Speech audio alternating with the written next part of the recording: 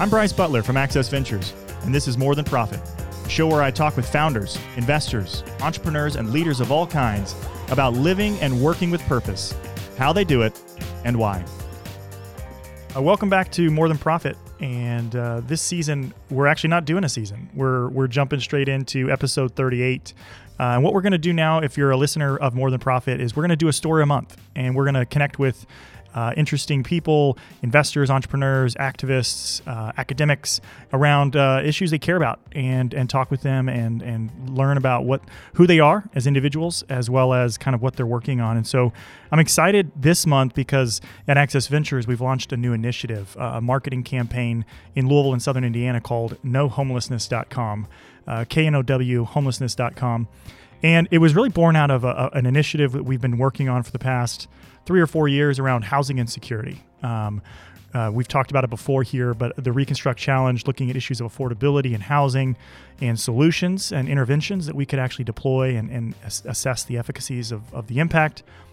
No Homelessness really came out of our analysis in the market and looking at just myths, the way people have personified homelessness in their minds and what they've chosen to believe or what they've been told is true about people experiencing homelessness. And oftentimes it's the person under the bridge. It's the person with a cardboard sign asking for money. But the story is so much different than that. The story is very personal for many people. In Louisville specifically, 2 times the national average on evictions, children in our public school systems experiencing homelessness on a daily basis, 45% of people that are experiencing homelessness actually have a job. And so I think if we actually confront these statistics with reality, hopefully, and the goal with it is hopefully, we'll be moved to empathy and action. And so this month on the podcast, I'm excited to have Marcus Stubbs, and he is an advocate. He's an academic. He's getting his PhD at Bellarmine University, and he's a human being that's experienced many of the things that we're going to talk about on a very personal level. In fact, he's one of the people that we showcase in the stories. And so I want to kind of tee up this first question and this first bit of a conversation with a clip from that video. So let's go ahead and roll that.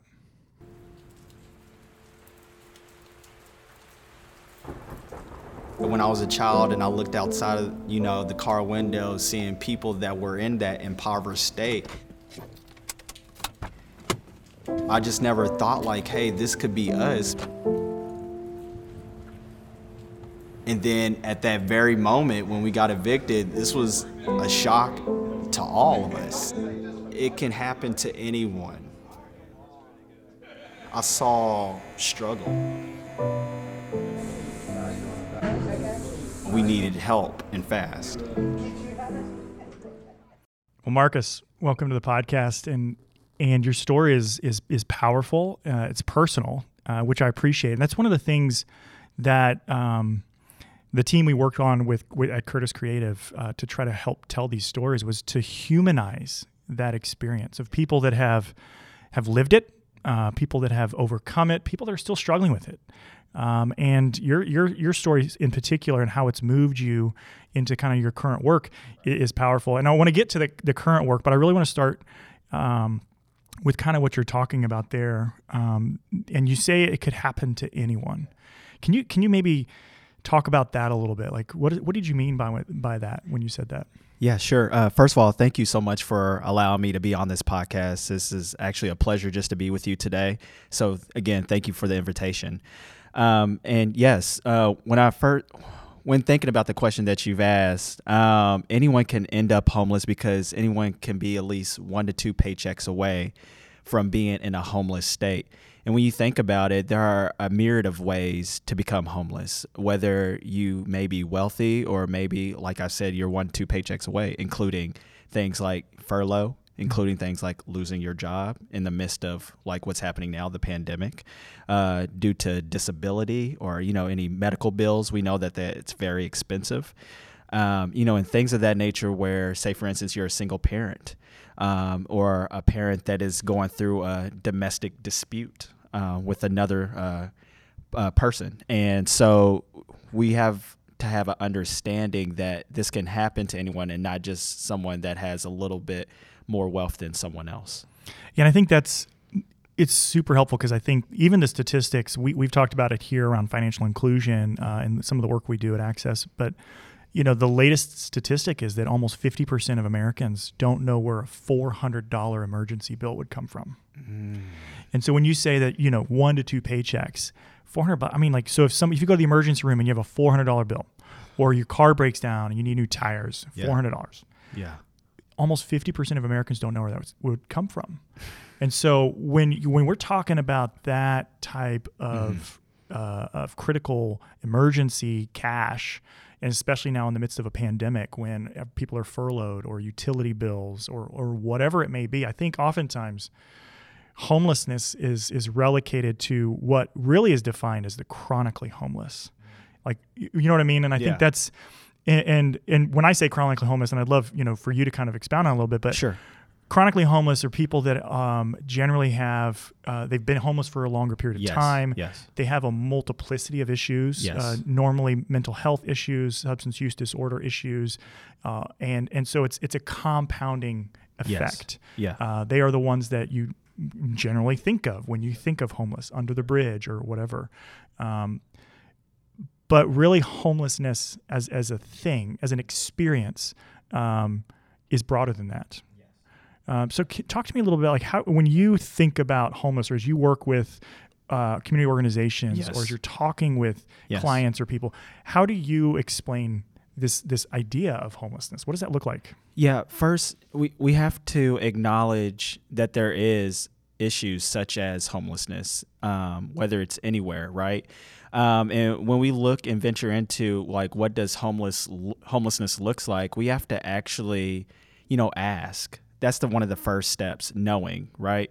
And educating oneself, right? Actually looking at the services that are out there that are actually helping people that are in homeless situations, get guidance on knowing what one may be going through. And so in lieu of all that, definitely if you ever have a chance to help someone that's in a situation, ask them about their story instead of perceiving or putting your own thoughts on, they may be just because they're probably lazy, that's why, or no, they put themselves in that situation. I don't believe them. They're telling me all this stuff. I think they're just being lazy, and that's probably why they are homeless. We can't have that type of mechanism of thought. We have to allow their stories to be, first of all, spoken about, right? And we listening in and then caring, right? We may not have all the solutions in the world or all the thoughts of like, this is probably why they were in a homeless state, things of that nature, because it's such a big piece to chew on, right? There's no one set solution. So when we're breaking down the myths and debunking those myths, we have to understand that one of the first steps to doing that is educating oneself. So, and then when you were talking about chronically homelessness, right?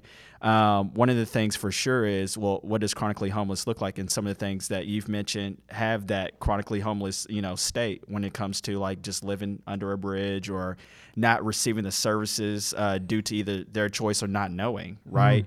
And or not living in a shelter that has services set up for them. And so we have to look at those people and say they need our help. They need to understand what services are there for them, and then also respect their space of if they don't want to receive the services as well, because they have the right to choose if they want to be or have services. Yeah. And that's a really good point, because I'm going to kind of grab that last comment. Yes. And then one you had at the beginning, which was, it's just subtle, but you said issues such as homelessness. I kind of wrote that down in my notes as you were talking, because I think I have to catch myself sometimes, because I think we oftentimes use the word homeless as an identifier versus an experience. Yes. And I think and some people might go, that's semantics. But I actually think it's important if we identify a person as a homeless person versus a person experiencing homelessness. Yes. It's an issue that they are currently struggling with. I think what happens, like the person hears that in a sense. Yeah. And do they internalize that and personally identify that? So the caution there, and then also what you said in the back end, which was respecting their choice. Yes. That at the end of the day, because of their dignity as human beings, they have a choice. Yeah. Can I pinpoint on that? Yeah, please. I'd love it. I mean, that was, you're spot on. You're spot on. Even for myself that was in a homeless situation, I have internalized in a sense of like, is this my identity? Right? There was some fight within that to say, wow, how did we get in that situation for one? And what is going on in I would say not only individually, but like in a greater system of how we got into that area, because eviction was that the process of us being in a homeless situation. Well, why is that? So that's why I wanted to dig a little bit deeper into, the systems that have us in the situation that we were in. And then, but I wanted to, again, go back when it comes to identity crisis, right? When it came to, me knowing that I was homeless but how other people may perceive themselves in those situations or scenarios, right? So when one perceives themselves as, well, this is just how it is, this is what I want it to be, then we should allow that, because that is just something that they want to be in that situation of. And so thus, when I said in the beginning about like, such as homeless, there are different things that happen in their life that made them be in a homeless situation. Society has a big thing when it comes to people living in a house or renting a house, owning a house or renting a house, or whatever place they choose, or apartment, owning or renting, whatever.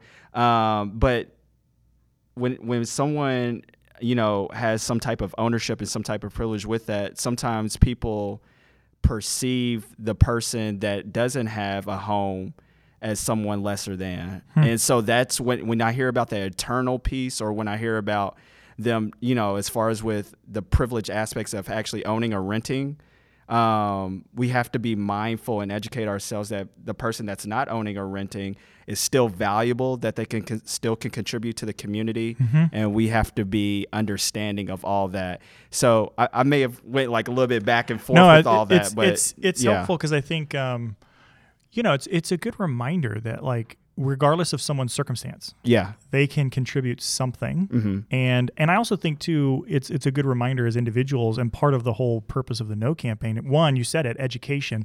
It's education both of people experiencing homelessness that need services to understand those better, but then also people that aren't, to really understand their own prejudices or preconceived notions. Because I think oftentimes it's easy to project my experience on someone else, and like, why wouldn't they choose this, or why would they choose that, when that may not be the right question. Right. And, maybe the question is better to listen to their story, as you said earlier, and then try to understand and be like, you know what, they made a choice. I may disagree, but it's their choice. It's their choice. And I think that's part of the nuance of this discussion as well. So there's another clip I want to play.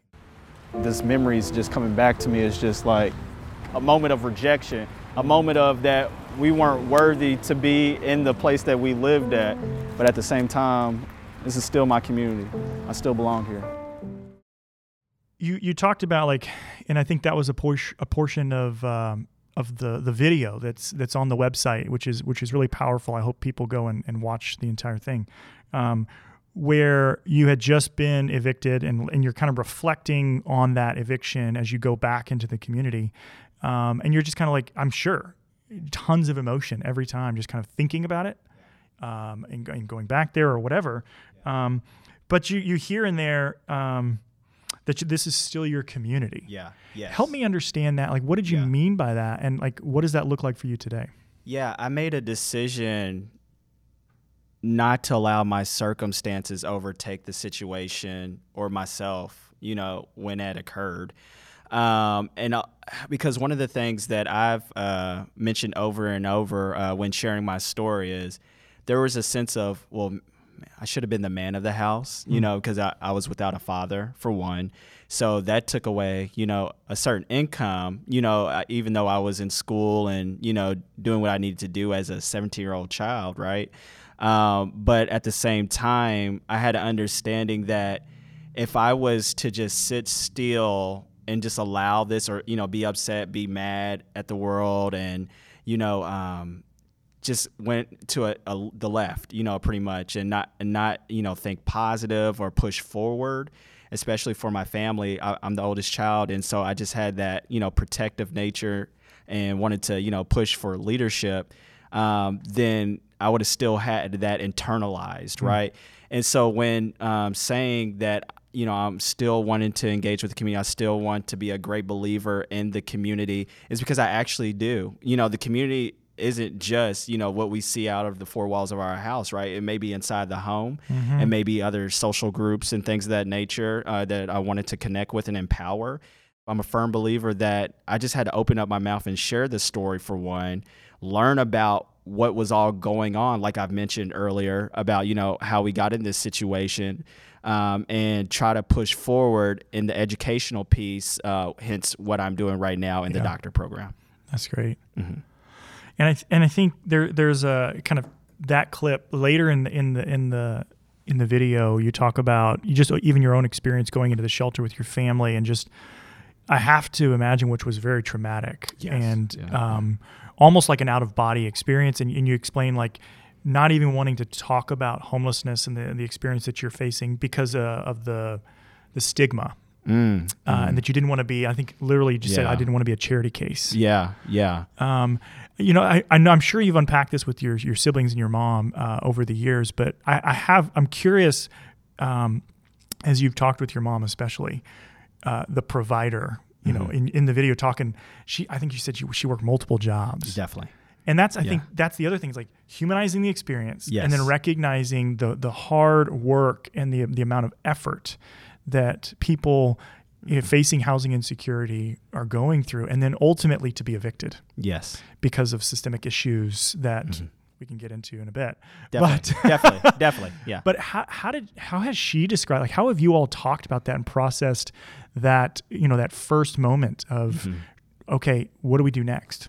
Oh yeah. And like you said, it was a traumatizing experience, because it was just right after we left, we went to a family friend's home, which can still be coined as being homeless, right? Because you don't own it, you don't rent it. It's someone else's ownership, under their ownership. And we're living in a space that doesn't feel like, home, because of the knowing that we living in someone else's home.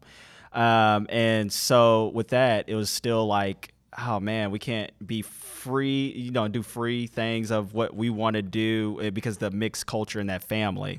So like maybe several months afterwards, we decided that it was best just to go ahead and be in a family emergency housing services, which is now called Volunteers America Unity House.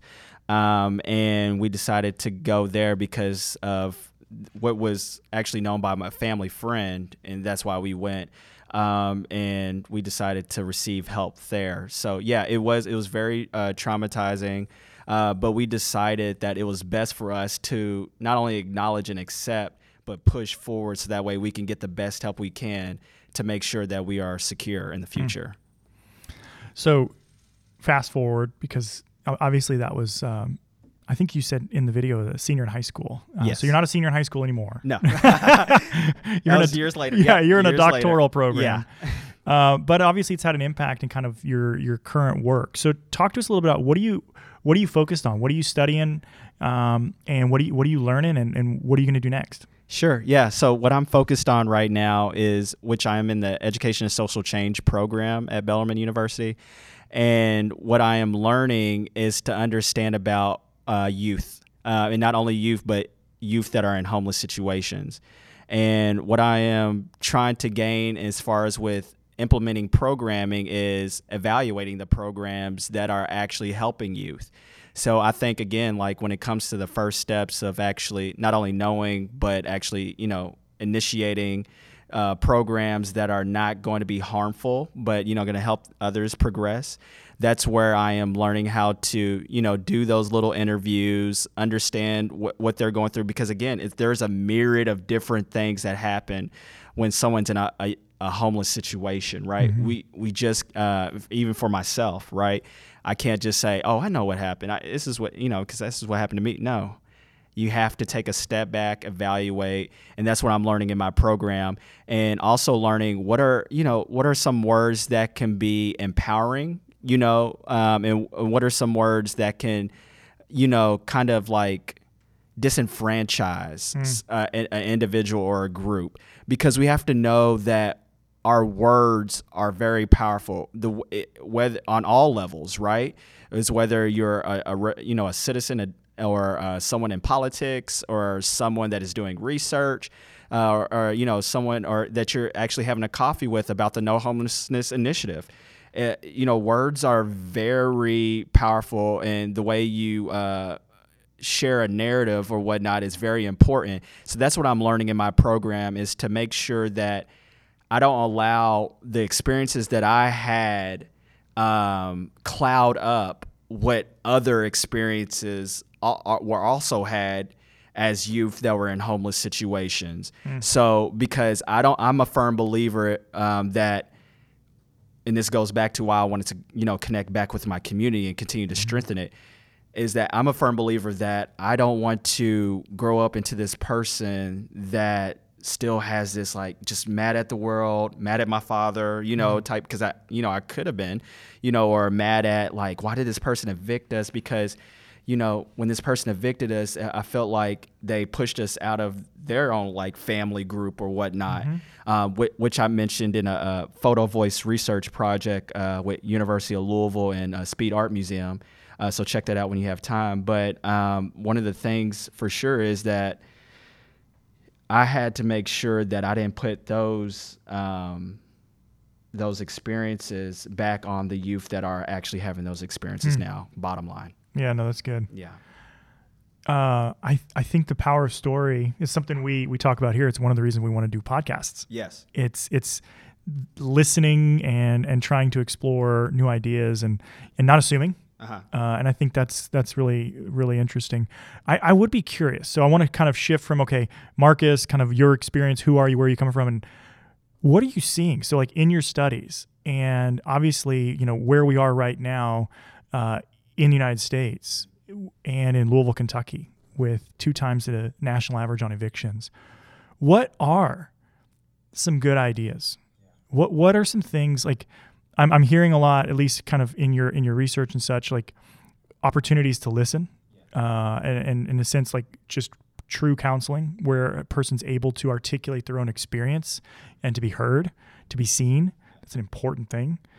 But as we think about as a community, opportunities to support people experiencing homelessness, what are some things that we should be thinking about? What would if you were in charge? What would be some things that we could do to really help move the needle on this?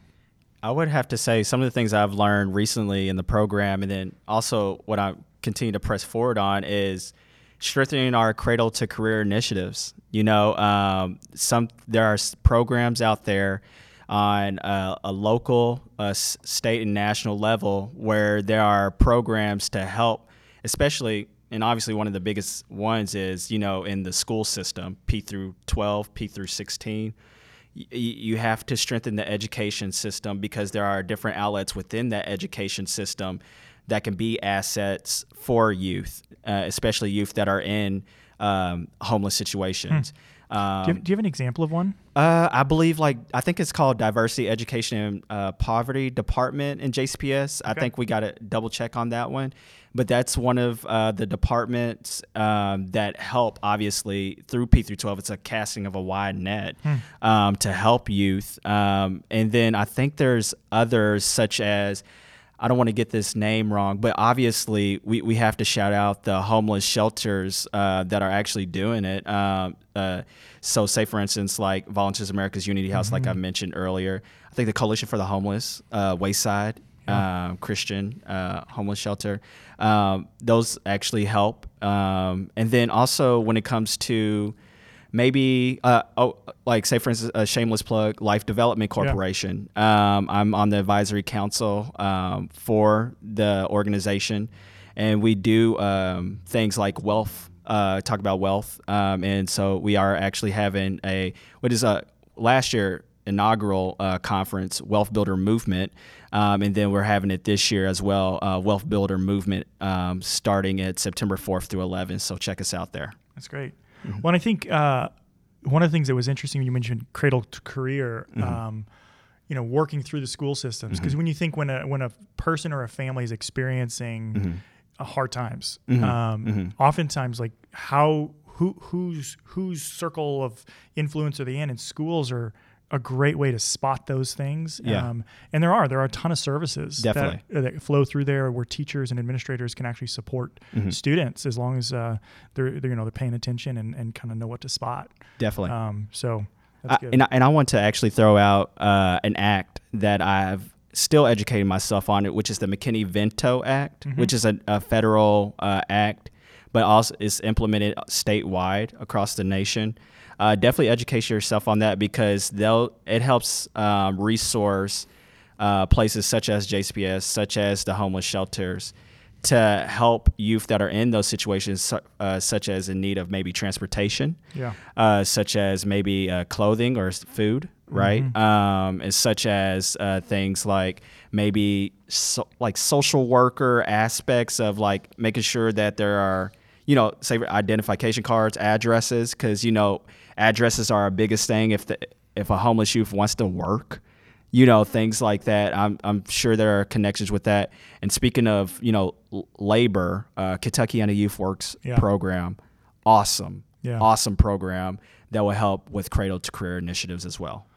I think, it's almost like you teed up my next question, which was which was related because we talked about it a little bit before the podcast, but I think, reframing it kind of as in this section around like issue of homelessness. I think a lot of times, again, when a person might envision in their mind someone experiencing homelessness, we've already talked about that, but then solutions to homelessness oftentimes are, low income housing, which that's a part of it. Yes. But in what you just articulated with things like transportation vouchers, childcare, food stamps, you name it. It could be any number. I think a lot of times when people think about the solutions, we envision very simple solutions to a complex problem. Definitely. And I think when someone finds themselves homeless, it's not literally that a house is not available. It's something financial, something experiential, something in their life that's like domestic abuse. Yes. That has occurred to them. It's happened upon them. Yes. And they find themselves homeless. So as we think about solutions, we've got to look at a multiplicity of factors from transportation to childcare to education to just, counseling. Yes. Victims of violence that find themselves evicted because of violence. I mean, it's just insane when you think about it. It really is. And we have to take note on that. From the outside looking in, whenever I, see like, these are, how would I say it? Like, we're just throwing money just to throw it, out there. And are we really catching? Are we really having a social safety net? Why are we, throwing this money out to, people, that are in need? There are some people with those type of views, but maybe they just don't understand because they have never either, for one, put themselves in that situation or scenario or have ever thought about that. And that's where we have to continue to push that narrative and share the stories, because if someone doesn't know, they don't know. And maybe that's not even a fault of their own, right? But for the people that do know, we have to be as compassionate and caring to the people that don't know as well. And that's one of the biggest things that I want to share on this podcast is that, sometimes people that aren't as educated enough on what's going on maybe just have some levels of ignorance to the fact that it has been going on, especially before the pandemic. Yeah. No, you're right. And it's interesting because you reminded me there was a Brookings Institute study on Louisville. I mean, this was several years ago.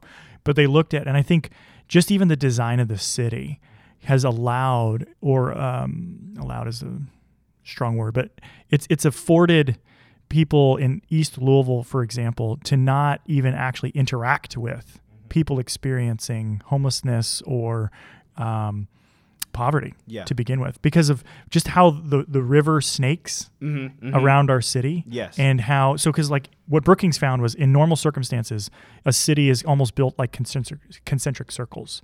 In the inner circle are government services in the financial sector, and then it's generally ringed by social services and the urban poor, and then you have the suburbs. But people work downtown. So they actually have to pass through in order to get to work. And so they still see and experience, and they acknowledge, like to your point, they are forced to see and reckon with the poverty among us. But in Louisville, that's not the case oftentimes, because a lot of times the poverty, because of structure and because of historic racism as well, it's west of 9th Street. Well, we can actually drive downtown and not ever see much of the urban poverty that is among us. And so it doesn't force us to, and so I can almost ignore what's going on around me in a way. It's like, and I choose not to acknowledge or accept it. Right. You know, some people can be blind to the fact that it's happening, even though they see it. Which is really strange. So it is strange. I can't cognitive dissonance. I mean, it's just like this ability to separate. Look, I'm not gonna look over there. You know, and for me, I just don't, in my experiences, I don't know what that looks like on their end when it comes to that. So it kind of hurts. It hurts, honestly, because when you see something like that, doesn't that make you want to stop and question, like, why is this happening in my city? Why is this happening in my town? Why is this happening in my community? We need to do something about it. Yes. And that was one of the things, just to go back to that video of, like, you know, when I said, you know, I'm going to keep going forward, I'm going to invest in my community. That wasn't some type of political ad of, like, I'm going to, you know, like, do this and do these great big projects and things of that nature. But it's all about small steps. It's about making effective steps at that, meaningful steps at that, intentional steps at that, right? And impactful. And so we have to be more than just saying, well, I see it. What can I do? You know, like, this is too much of a tall task. We're not. For us that is trying to connect with people to know, right? There shouldn't be a sense of force. There shouldn't be a sense of trying to break whatever fragile aspects that person may be having or that is going on, right? Because we know that it may be a touchy or whatever subject for them, right? But at the same time, justice can't happen without someone actually just breaking that mold, if you see what I'm saying. You have to break the mold. You have to break that level of comfortability, and to let people know, like, hey, this is happening. This can happen to your neighbor. Yep.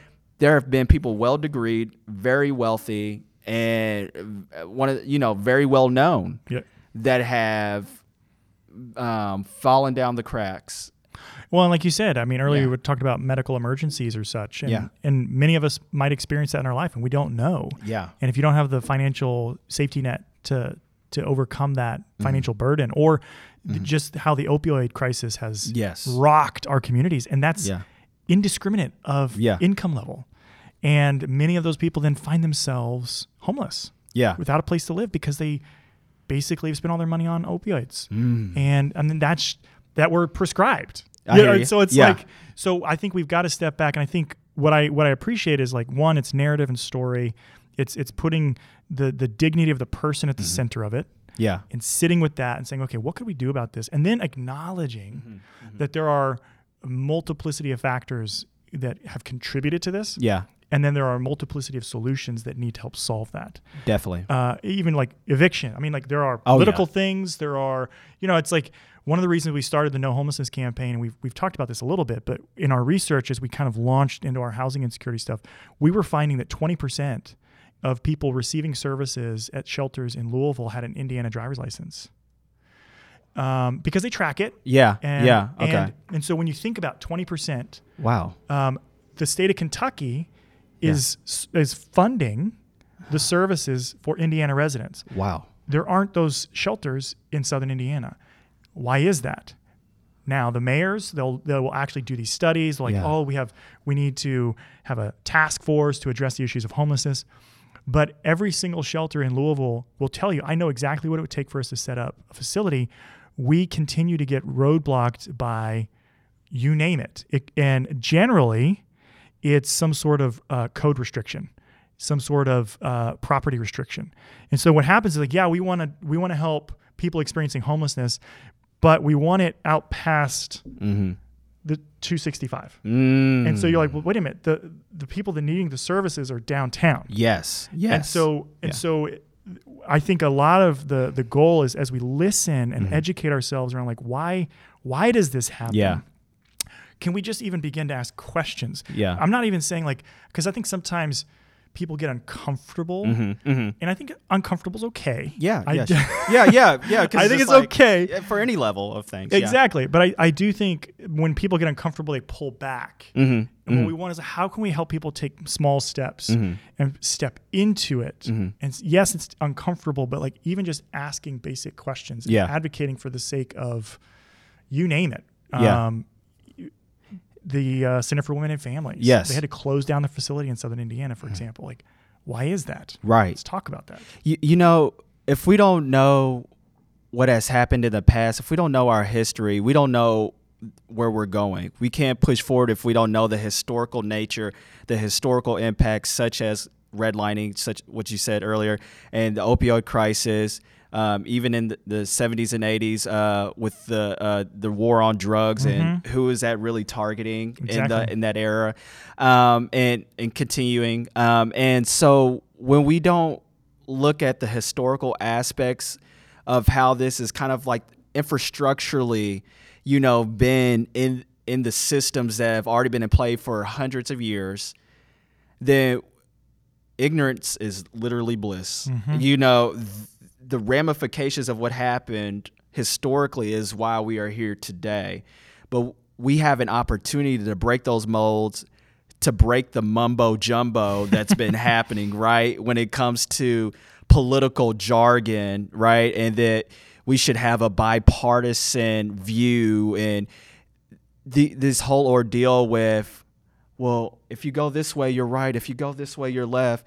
Well, we're not looking and humanizing it as this is a public health issue. This shouldn't have to deal with right or left. You may hear a lot of times, I listen to NPR Politics every day, but one of the things that I've learned is that we're very much divided because of that politico-socio ideology to say, well, if you go with this view, then you're that person, or if you go for this view, you're that person. And we look at these policies and views that are trying to help people, such as what's going on with the American Rescue Plan and helping people out, and creating great infrastructure for people that are in need of it the most, which is all of us as citizens, U.S. citizens. But we tend to look at that as like, oh, it's just another spending bill. That's just another way to, just like what they call it, socialism views or socialism views and things of that nature. We have to really take a step back and look at why is that. Yeah. Yeah. I think I 100%, we could talk all day. Oh yeah. I love it. And I love it. Cause like, honestly, let's do it. Yeah. But I think what you're hitting on is oftentimes is people talk about these issues and they politicize them. Yeah. It really dehumanizes the experience. And we don't actually ever arrive at solutions because we just continue to talk. Exactly. And I think what we want more than anything with No Homelessness, and as you and I are talking, and the education you're doing at Bellarmine, is for people to begin to ask questions, to begin to put aside their preconceived notions and their prejudices, and to try to understand their own perspective, and then understand their community and the people in their community with a little bit more compassion. To learn more about the No Homelessness campaign, check out knowhomelessness.com. And be sure to watch each of the videos where you can see also the entirety of Marcus's own story. And if you want to learn more about the Life Development Corporation that Marcus mentioned, and to register for the Wealth Builder Movement Conference September 4th through 11th, be sure to follow them on Instagram and Facebook. And as I said in the intro, we're adjusting our format on More Than Profit to bring you a new episode each month. Stay tuned for next month and be sure to stay up to date by subscribing wherever you get your podcasts. And while you're there, drop us a review so others can find us too. As always, I'm Bryce Butler with Access Ventures. Check out our work at accessventures.org. Thanks for listening.